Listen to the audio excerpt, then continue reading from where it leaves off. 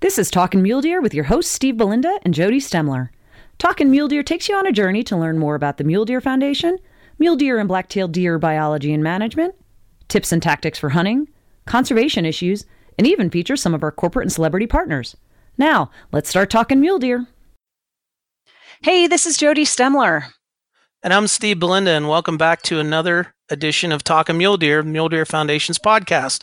Today we have someone that I've known for quite a long time. We have my brother, Chris Belinda, who's been a taxidermist for 35 plus years and is going to be talking to us about tips for a taxidermist concern when you're out on your mule deer hunts this year. And Jody, who's our other guest? Yeah, we've got my good friend Amy Ray, who is the owner of Sisterhood of the Outdoors. Amy is a dear friend and a person that has spent a lot of time hunting in the West, even though she'll sound a little Southern to you, but she has spent a lot of time hunting out here in the West and sends a lot of women out on hunting trips in the West. And so she's going to give us some tips that she passes on to the gals she talks to and other people, and give some advice on what it's like to come from a state in the East or just a non-Western state, and what it's like to do your first mule deer hunt in the West. So, Amy, welcome. Chris, welcome. We're glad to have you guys today. Thanks, Jody. Hey, glad to be here.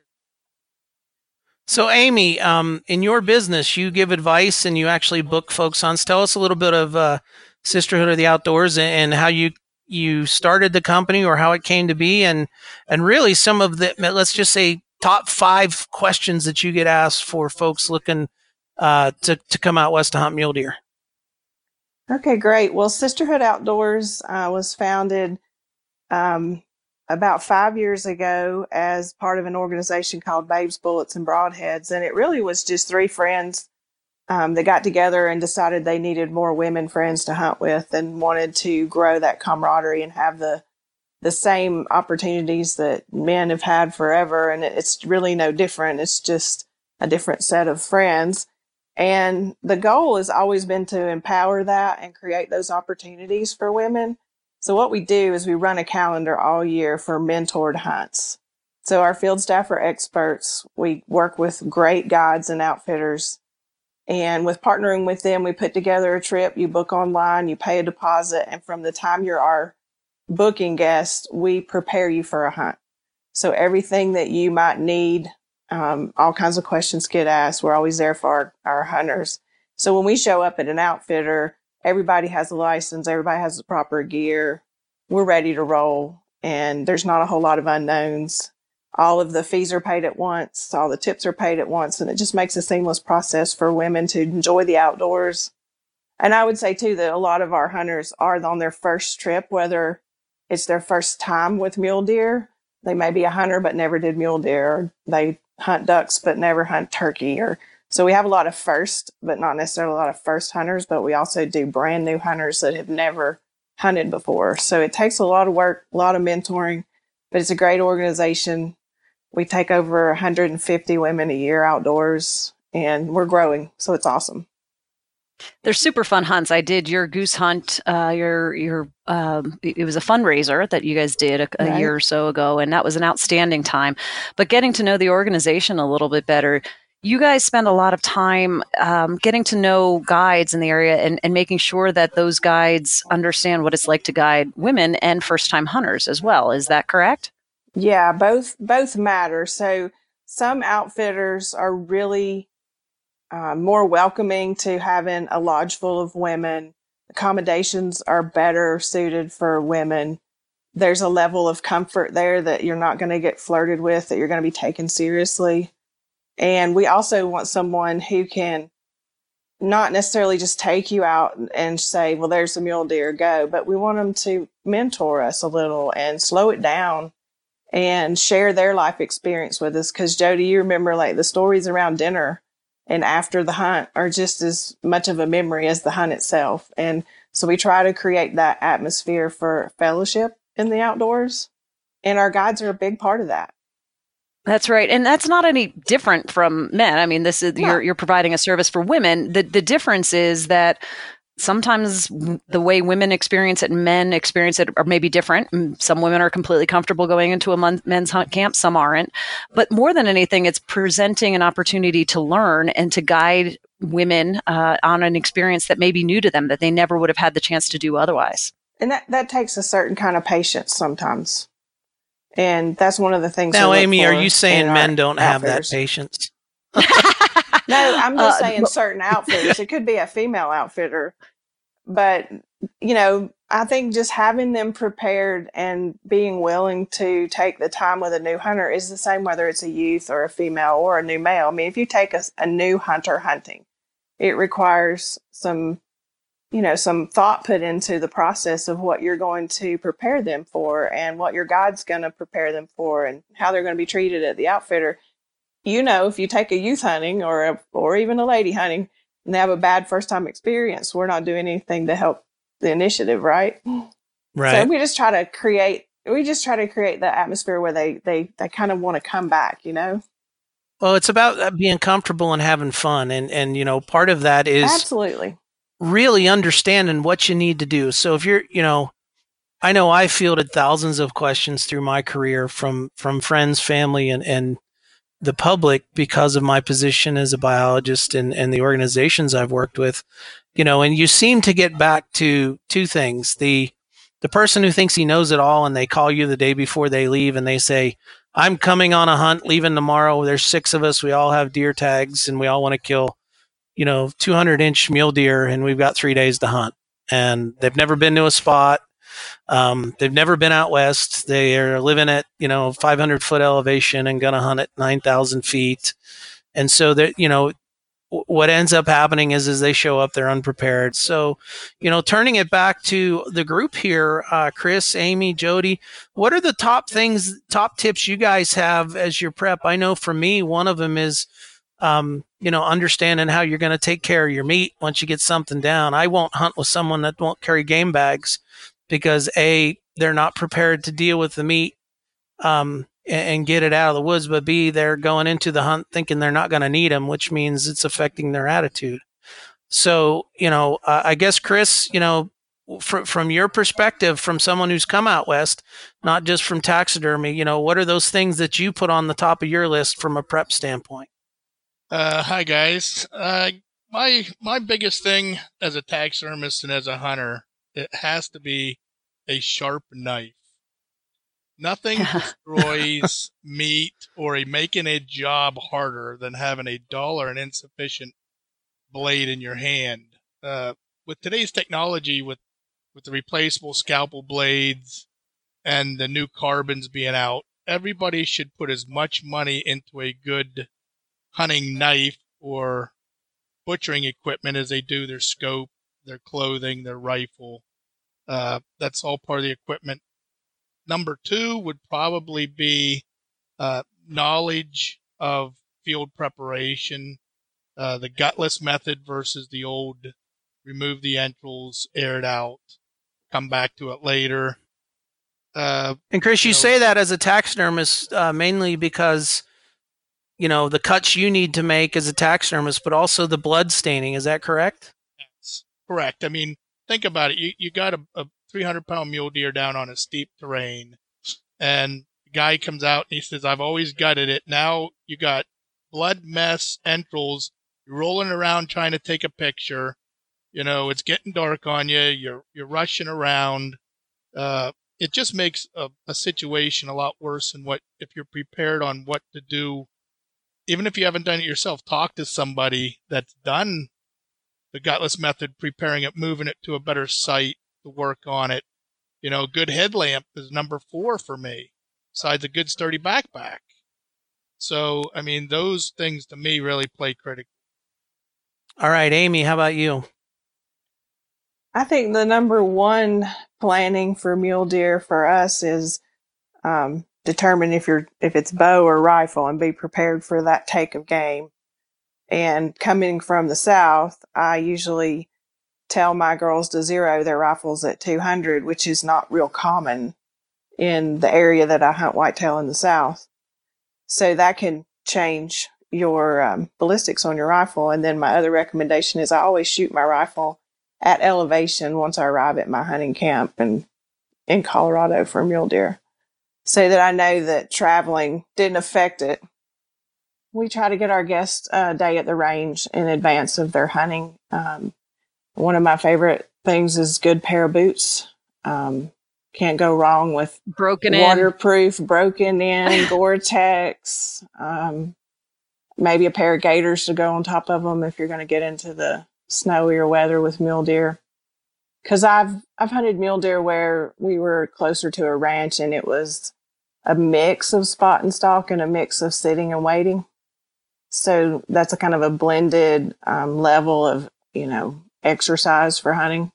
And we have a lot of new hunters. So I always tell them, I've been told, I don't know if this is true or not, but it's been my guide for a while. But if I can jog 3.5 miles in Georgia, I can probably walk a mile at elevation and not be dying. So I try to tell my guests, be prepared for altitude. And I know that I do better when I drive out west to acclimate slower than if I fly and hit, the Denver airport and then go straight up to elevation. It does take its toll on me. I can tell a difference. You mentioned some really good points, Amy, that, the effective range and the difference between hunting whitetails or in the east or south, whether it be a rifle or a bow, the conversation I have, and, Chris is coming out with his son to hunt mule deer in Wyoming with me this year, and another friend, I said, comfortable 300 yards is an average shot. Be able to shoot beyond that if you can. And that's not really normal for whitetails. And then for a bow, you think about where you're mule deer hunting with a bow. You're either hunting at alpine along the timberline or you're down in the sage. And so, your shots are going to be further than normal.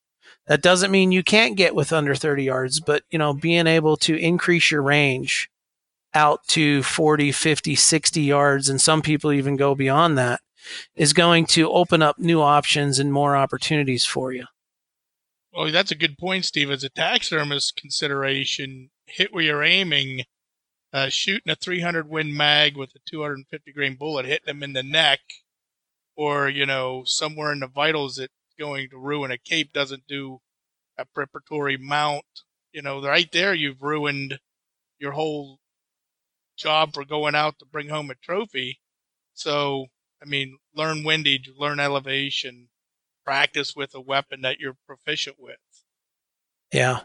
And Jody, I know you've been doing some scouting down in Colorado, and some of the things you've been looking at is the quality of glass. What are your recommendations there?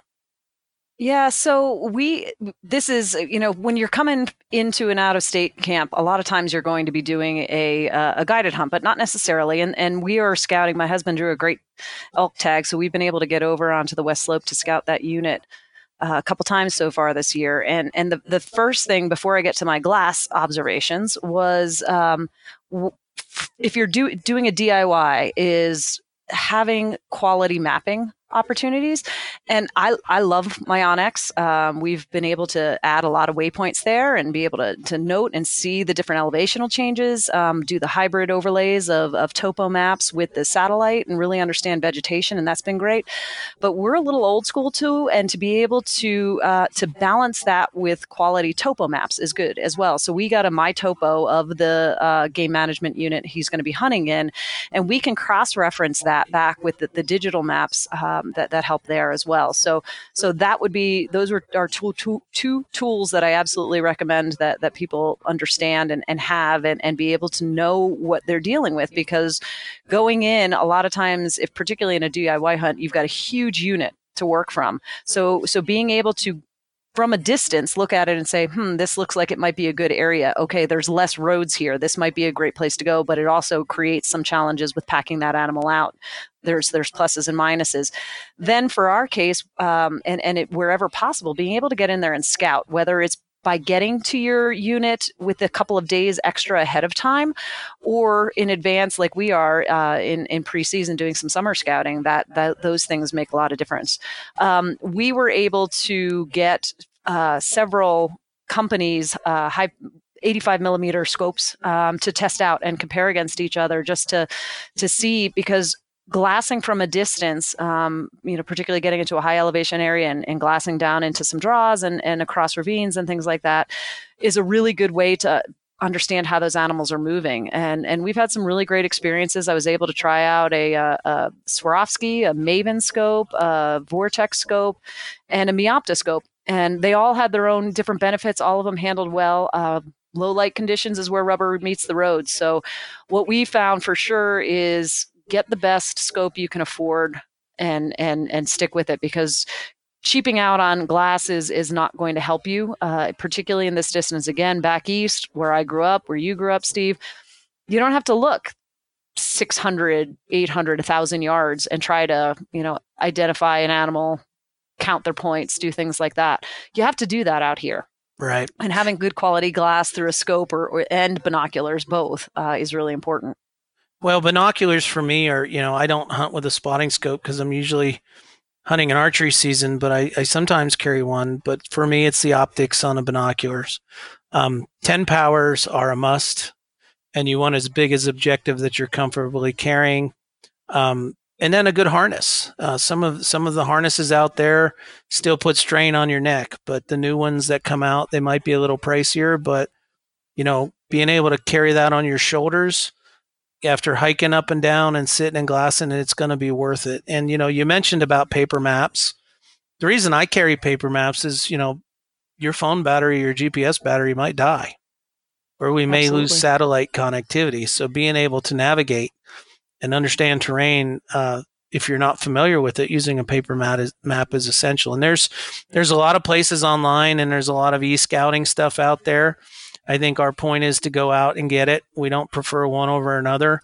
What we're saying is make sure you know how to do that. And then a couple of the other tips I have, we've talked about boots. The altitude issue is real. I've seen people lose their hunts because of altitude sickness. When Rolaids still was coming out with their old formula, you could chew on some Rolaids, and the mineral in it would help you acclimate a lot quicker. But you want to drink a lot of water. You want to stay off the booze, and you want to carry chapstick. Chapstick is a lifesaver in the arid West. And, since I moved out West, almost, 27, 28 years ago, I always have chapstick in my pocket. A multi-tool to help you is besides a good knife, it's also have a knife blade on there. We talked about the thing people forget is we can get, a couple foot of snow during early season in the West. So being able to handle the weather, being able to understand, what you should expect and expect the unexpected, whether that be your camp or your clothing, or in a lot of cases, it's meat care. You're hunting early season archery, which starts here in about 2 weeks in some states. It's going to be 85, 90 degrees. You get an animal down, you have basically less than an hour until spoilage happens. So if you're looking at, getting that meat and salvaging as much as possible as being an ethical hunter, you better be able to know how to cool it down, get it out, get it cooled down, and get it home. So those are some of my tips. The other tip I have is also personal from being a biologist for 2 different federal agencies is don't call your biologist the day before you leave. Call him in the middle of the summer or her in the middle of the summer. Actually, the best thing to do would probably be email and set up an appointment and say, I would like to talk to you about hunting deer in this area. Do some research. And then when you get on the phone, you have some very specific questions. Don't just call them and say, where can I kill a buck? Tell me where the best place is. And because you know what? Where'd you see the biggest buck this year? They're really busy. They're fielding lots of calls, and they're probably also hunters. Most biologists in the agencies have either have family that hunts, friends hunt, or hunt themselves.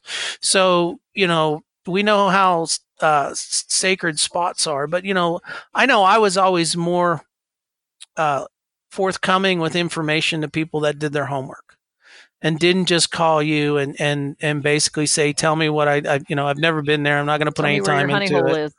Yeah. And if you did that in June or July, right after you drew a tag, it's going to go over a lot better getting into August or even September and October. So those are my points. But Chris, I want to come back to taxidermy, something you've been doing a long time. And we've been talking through the years on specific things you got to care about, and I usually break it down into 3 things. what are your pre-hunt concerns? What are your during hunt concerns? And what are your post-hunt concerns from a taxidermist perspective? If you plan on doing something with the animal that you take in a taxidermy sense. Well, the first pre-hunt would be, like Jody said earlier, the trophy is in each individual's own mind. Don't let Boone and Crockett numbers influence whether that's a trophy or not. A youth hunt with a fork horns is as big a trophy as a 200 class typical taken with bow equipment. So knowing what you're looking for and expecting on a Western hunt really makes a difference. Are you going to do a European? Are you going to do skull on a plaque? Or do you want to try to, have a shoulder mount? During the hunt, same thing. Let's say you make a bad shot, wind drift, you hit him in the neck, exit wounds excessive, it's dark, you don't feel like messing with the cape. Well, now your chances going European or, rack on a plaque. Cape preparation. I tell a lot of people when they go out west, when my clients say, I'm going out, but I already have 3 mule deer mounted. And they're going to Colorado, let's say, where Jody and Amy talk about. The high country mule deer capes are very valuable today. There's no reason, if you have the capability, to waste a beautiful mature buck cape. If anything else, you trade that off of a future taxidermy bill, or you can sell it outright to some of your taxidermists out west that there's high demand for remounting mule deer. Only because in the heyday, 60s, 70s, and 80s, that our dad and our family was, Jackson Hole, Colorado, Utah. Those bucks, 180s, were shot regularly, so they didn't mount them. So now they're passed down to another generation. They're like, look at Grandpa's huge mule deer buck he killed, and he doesn't have a cape. But he goes to a taxidermist. Of course, now he has to find a cape. There's only one time a year you get those, and it's a short window. So, Chris, one of the things you taught me as a teenager was the proper way to cape an animal. And, being able to go around the horns, getting down, where to cut, making sure you leave more around the shoulders than you think you're going to need, because the taxidermist may need, some to replace. Talk about, what folks should be doing, from knowing how to cape an animal out. Well, let's say you've already done all your preparation work. You decided you're going to get this animal mounted. You're successful. He's on the ground. The old tried and true method is the gutless from the back of the ears to the base of the tail.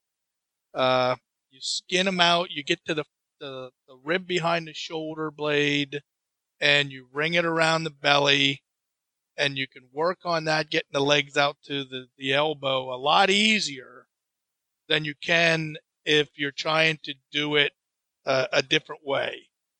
Because once the head's severed off the carcass behind the ears, you can work on that separately from getting the meat deboned out of the location.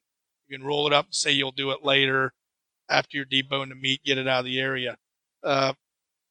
Those mounts that everybody sees at these expos you go to at Salt Lake City or the Eastman's Hunting Journal, you notice one thing about the taxidermy that's evolved is they're getting bigger and bigger forms. They're actually pedestal mounts or awkward angle mounts that 20 years ago, you never had that option. That now you're going to need more and more cape to be acceptable for that, because let's say you cut it short, you go into your taxidermist and you look at a picture or display he has, you say, I want that. Well, you can't. You don't have enough cape. You haven't done your preparation work to get more than enough, always more than enough. In the East here, we're lucky. Guys get their whitetails like where Amy's from or where I'm from in Pennsylvania. They just bring the whole hide in with the head, and the taxidermist removes what's needed. I talked to it's funny, this morning I talked with a well-known chemist in the tanning industry. because let's say you do successfully get a velveted with bow gear, or some rifles still have velveted mule deer, there's injection processes that have to be done immediately to preserve those. So preparing to have the right chemical, the right procedure with the hypodermic needle, with the correct chemical, they almost have to be implemented within hours of deceased animal. So that is a huge bonus that you talk to your taxidermist. They'll get you the chemicals, or they'll put you online to what you need to order. With today's technology and Amazon, anybody can have it at their fingertips. But one thing you have to learn to do if you're going to do what we're talking about today, you have to practice getting out heads or getting that hide off of the skull. Most people cringe about it when you talk to them because they'd rather just let somebody else do it. But if you're in a camp situation that it's 65 degrees, you got to get that hide off. Bacteria develops with warm and wet conditions. So practice, or go online, look at a YouTube video, talk to most local taxidermists will let you sit in while they're skinning a head. But by the time you get to a processor, you're going to have to pay to have that professional service done for you at the time before you leave or get on your plane or drive back. Well, and nobody likes to I was going to say, nobody likes to curse themselves by being over-prepared and assuming they're going to need a taxidermist, but right, being prepared by calling them and knowing that is better off and then not having to use it than it would be if you were out in the field and you didn't know what to do and lost that cape or lost the velvet on the animal that you were trying to preserve and to be able to honor it by being able to see it in your house for years to come. Well, I would like to tell people that there's a value in that cape, whether you use it personally or not. Mule deer have become an icon of the West for making beautiful mount additions. There's people that want them outside of the sportsman or individual hunter's realm, that there's trophy rooms or decorated restaurants up and down the western Rocky Mountain spine that, that cape has to come off a deceased animal. You can make artificial antlers. You can put artificial velvet on there. You can do a lot of things. You can carve them out of wood, but if you're going to have the real McCoy, the animal is deceased to get that cape, so you might as well go prepared. And if you don't use it, there's a financial gain for you somewhere down the line. So making connections now allows them to know what your possibilities are in the future. So, Chris, if someone doesn't know how to turn lips, turn ears, do those things, what's your recommendations? Get in a freezer? Yeah, I take it for granted. My mind goes to where I automatically do that, so I forget that 95% of the people in the field aren't going to have the skills or the quality tools, mostly a scalpel. So if you can get the hide off the skull itself, leave the ears intact, leave the eye orbits and the nasal pad and the lips intact, and you're in a field. Try to brush off any debris, dirt, blood. Don't let it hang in the air. Don't put it in a game bag. Don't let it hang next to your camp. You need to roll that up, face into the skin, roll it up like a little pillow or a little backpack pad. Get it into a nice, cool, dry place. If you have a cooler, that's ideal. You keep the bugs off it. You keep any sunshine off it. You got a couple days if you're not going to get back to a trailhead, to a cooler or a Yeti where there's some ice packs. Then you got another couple days until you get to a processor. But when in doubt, you freeze it out. No bacteria and no virus can grow inside of that frozen carcass that's the skin's left on. If you were going to be very proficient, you'd learn the techniques and be adequate to turn the lips. There's an ear opening tool I think I sent Steve years ago, which that's almost a yeah. When you have a brother for a taxidermist, you get taxidermy tools sent to you for Christmas gifts. That's a little creepy, actually. I was thinking I want one of those. Well, it's funny because it looks like I won't say what it looks like, but it's really weird because you put it, my wife's like, what is that? And you're like, well, that's to turn the ears, not what, similar tools look like in gynecology. But, at the end of the day, it really helps. And, first couple I blow through the end, and Chris has been able to fix all that. So it's, he's always told me, make sure if you're going to screw up, do it with a sharp knife and do it somewhere where I can sew things back together and you're not going to see it on a mounted animal. Now, I wanted to loop back to Amy here, if you guys don't mind, because Amy, you killed a beautiful bull last year in Wyoming, and that's one of the benefits of going with a guide, because you you packed that animal out, right? And now you were also lucky that it was dang cold, so you probably didn't have to deal with any of some of these early season issues.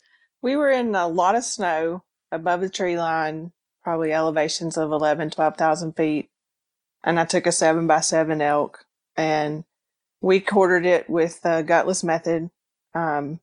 Because we were so far from camp and we were on horseback, we had to take our quarters and choice cuts of meat and we buried them in the snow. And I actually took my survival knife and chopped some evergreen pine type limbs and covered it up just to kind of keep the odor down. Don't know if that works or not, Jody, but it was just what I thought of doing at the moment. In bear country, and we actually caped my skull and left it attached to the skull, and did not do a full cape that evening. And we took we drug the antlers and the cape. Two or three of us had to pick it up. It was so heavy. We drug it further up the hill away from the meat, and again packed it in snow. I put some limbs on top of it. Because of safety reasons, we had to leave it overnight and go back to camp. The next morning, one of the wranglers took a mule team. It's about a 3-hour ride. They rode back, and I did lose one of the hindquarters of the elk to a grizzly bear. It was a young boar, and they saw him drag the meat off. He didn't claim my carcass. He just scavenged a piece, and I was like, well, if he's happy and he's got some elk, tell him to just leave us alone. And I was fine with that. I'll share. At that point, they did fully cape the elk and, took it all the way off the skull because it was too much weight on the mule with the cape in the center.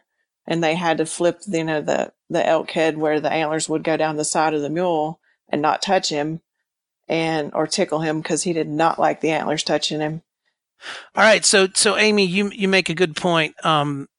Living in bear country and having hunted in bear country for the last almost 30 years, folks need to know if they're going to be in bear country, whether it's grizzly bear country or black bear country, because they will come in. You need to carry bear spray. You need to have those precautions. You need to understand that if a grizzly bear wants your meat, he's going to take your meat or she's going to take your meat. And there's very little you can do about it. And so, being safe and being prepared as you guys were is extremely important. And, also having the mental attitude that if you lose animal to bear, that's just the way nature intended it. And there's not a whole lot you can do about it. So we made a safety decision, is that it was not safe to continue to stay there in the dark. So I just, left it overnight and came back and took my chances. Of course, I didn't go back. The guides did. Right. A couple other things we want to bring up here before we sign off is, understand how you're going to get your stuff home if you're driving or flying. With the issue with COVID-19 recently, there has been a lot of meat packing plants that haven't been able to process beef, sheep, pigs, other things. And so a lot of your meat processing plants or companies that would normally be available to process game meat come hunting season are already putting notices out that they're not going to be available because they're already backlogged for their domestic workload. So know how you're going to get that meat processed, how you're going to get it home, how much it's going to cost to ship. Shipping frozen meat is not cheap. As ethical hunters and conservationists, we want to use as much as we can, but unfortunately we see animals dumped everywhere in every state. As Chris mentioned earlier, talk to your taxidermist in the local area before you go. Find out if they're taking animals or whether they'll have storage or whether they can cape something out, because it may save you a lot of hassle. And then, finally understand that CWD and COVID-19, those issues are changing things almost on a daily basis. So really know before you go and do everything you can to ensure that you're prepping for your hunt correctly, that you're, after the hunt, you have everything taken care of and nothing's a surprise. Chris, I know you and I have talked through the years. Some people think the taxidermy bill's a shock when they get it. But comparatively, considering everything else, if you're coming across country to hunt mule deer, it should be included as part of it. And it's really not that much. It's a fraction of that, but it's going to last a lifetime, wouldn't you say? Well, it's funny that hasn't changed in 30 some years. It probably won't change in 30 some years. But I had talked earlier to Jody and mentioned that 75% of the people that make a decision whether that mule deer, that elk gets put into a home, is usually the wife or the female of the partnership. So that's the discussion that has to be made before you leave on both ends. Hey, if I'm successful, is this going to be put here in the home, or is it going to be stuck out in a garage or a hunting camp? But the cost at the end of all these adventures and planning, and then like our hunt this year, 4 or 5 years waiting to get a tag to go in to hunt a mule deer is something that preparation has not just taken a day or a week or a month. It's been years in cases. But the communication that you have with a taxidermist can be twofold. You can go to an area and your taxidermist can call a taxidermist out there, or vice versa. You go to a processor, they work with a taxidermist. You're in a hurry. Leave that cape and those antlers there to get properly prepared by a taxidermist. Pay his bill, and then he ships them, conventionally ground a lot less to your taxidermist back to wherever you come from. That way, he's taking dozens of animals in at a time. You walk in today, you have to leave to go on a flight. It's going to be a salty bill because he's stopping everything else to accommodate you at that moment. Yeah, and Amy, I'm assuming in your hunt prep and your hunts, you guys talk about taxidermy and meat care and getting things home and, the post-hunt cares and prep tips that you need to do to make sure that the hunt really doesn't end when you pull the trigger or release the string. It really, continues for long afterwards. It's real important that, our guests know that we're going to help them to make the decisions, because sometimes they don't necessarily understand the different types of mounts that are available, the prep that goes into the different types of mounts. And one of the things I would say to a new mule deer hunter headed out west is, if you have some recommendations locally for taxidermists, give them a call before you go. Ask them what their hours are. Ask them what kind of field prep they prefer. Can you drop it off at night with a cooler, or how's the tagging process in your state? Because sometimes there's carcass tags in some states, in other states there's not. The requirements for, skinning your animal and leaving the sex organs in place, those things, we have to prep all of our guests for on our hunts so that they have an enjoyable experience and they learn something. But number one, that relationship that we have with the meat processors and the taxidermists, just by being friendly and calling and asking questions, sharing, we try to share their information with other hunters so that we can improve their business. But, they're busy. Taxidermists and meat processors get really busy when hunting season opens out west and you're out there second and third or fourth season. All of a sudden, they're full and they're not going to take your animal. So have a backup plan. Yeah, and one comment I would just make is that the couple of animals we've dealt with recently, going to a taxidermist, we actually chose to work with a local taxidermist where they were, and part of that was CWD concerns with the white-tailed buck that my daughter shot. Was, I don't want to even have to worry about bringing this back to Colorado from Nebraska. It wasn't that far, but it was just easier to try to find somebody locally there. And then for my antelope, when I shot it there, again, it was a women's organized hunt that I did, and they had already connected with a taxidermist. So and then we made arrangements to either pick up or ship them out, and that may be another option as well. So you may have the person you want to work with locally, and that's great, and you have to work through those logistics. But if you want to look for somebody locally where you will be hunting, that's an option as well. we're getting close to wrapping this up. I'm going to turn it back to you guys for one final thoughts, and then we'll go back to our hunt planning. Go ahead, Amy. Why don't you kick us off? For hunt planning?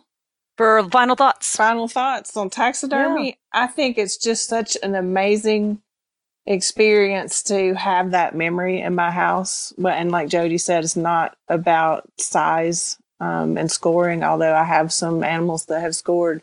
But I also have memories of hunts I've had with friends and family that, you know, there's nothing better than getting that crate in the mail from the taxidermist and the freight company arriving and saying, you know, you got a big crate here, and getting to open it up 6 months later. It's a joy for me, and I like to plan ahead and prepare for it because I want to have that mental attitude that I'm going to be successful and I'm going to have meat in the freezer and that I'll have some form of trophy, whether it's 0 mount or full mount when I'm done. Yeah, that's that. We talked about this earlier, that antelope that I had mounted, there's no trophy about that in terms of the what people believe a trophy is about in terms of the biggest animal. He was a beautiful buck, but to me, it was, every time I look at him now, it's just, it brings me back to that moment in time and that experience, and I'll never forget that. And so it's celebration of that animal and that experience for sure. So one of the thoughts that I wanted to pass on just in general about the preparation, we've talked about preparing before you go. We've talked about preparing after you're done. One of the things that I've learned along the way is also kind of being prepared to know where you're hunting and what you have to do to get that animal out of that area. You may need to choose not to shoot an animal in a particular area if you're not going to be able to get them out efficiently enough, or have to leave it behind. So being able to be prepared with, Amy, you talked about the 3 miles, and that's doable with horses. But if you had to leave an animal there early season with packing it back and forth on your back and only you and maybe one other person, that may not have been a shot you were willing to take potentially, or you may not have been wanting to hunt there. That's something that we've looked at as saying, okay, what's my exit strategy once I have an animal if I'm hunting by myself? Or do I have access to horses? Or do I have a friend? Or is there a trail or a road? So those are the things that you need to think through to make sure that you're doing the respect that animal deserves when you kill it in a very remote place. When I'm hunting with my dad and we're glassing for animals on top of the mountain, down the valley, and we see animals, and I'm like, Daddy, look, that's a big one. I think that's a good one. And he'll say, honey, we're not hunting in that zip code. And he means we're not going down there after it, and we're not getting it out. So Chris, just any final thoughts or any tips before we wrap things up here? Yeah, all good points made so far. What I would say to most people with getting involved with Western hunts, it's not a yearly or an annual thing anymore because of the point creep and the harder to get licensed, the trophy zones. I mean, I'm personally experiencing that this year. So the taxidermy end of it with the preparation, it sounds complicated, but most taxidermists, most meat processors, most guides, they deal with it annually. It's a business. They're glad to talk about details and get you straightened out. There's always a fee involved with the professional service, so don't be sticker shocked. I mean, shipping companies love to ship something from a taxidermist in DuBois to Pittsburgh, PA. I mean, that's a huge incurred cost for them, but it saves you time and money in the long run. So if you're planning a once in a lifetime, take the extra care, the same as if it's a first time or only time. The taxidermy bill at the end, or the animal itself, is the pinnacle ending of an accumulated energy put forth on the hunt. If you live out west like Steve and Jody are, it's a little easier. You can drive home, you can drive to a processor, you can drive to a taxidermist, and you have an insight. But most people that don't have that luxury, contact the local taxidermy association, local taxidermist, get their insight, find out what they do, because I've been doing it 37 years. Most taxidermists have some kind of preparation plan they can give you if you've never done anything like this before. So communication is the key. Yeah, and Steve, I wanted to just give a quick follow-up too. We talked a little bit about CWD. Every state has they have their own regulations or they have their own guidelines. The one website that pulls that all together really well is cwd-info.org, which is the CWD, the Chronic Wasting Disease Alliance. And they have links to each of the states' CWD guidelines, what they're required to do. They also have some good recommendations for hunters on how you can ameliorate if you're hunting in a CWD zone. So again, cwd-info.org is a great resource for CWD.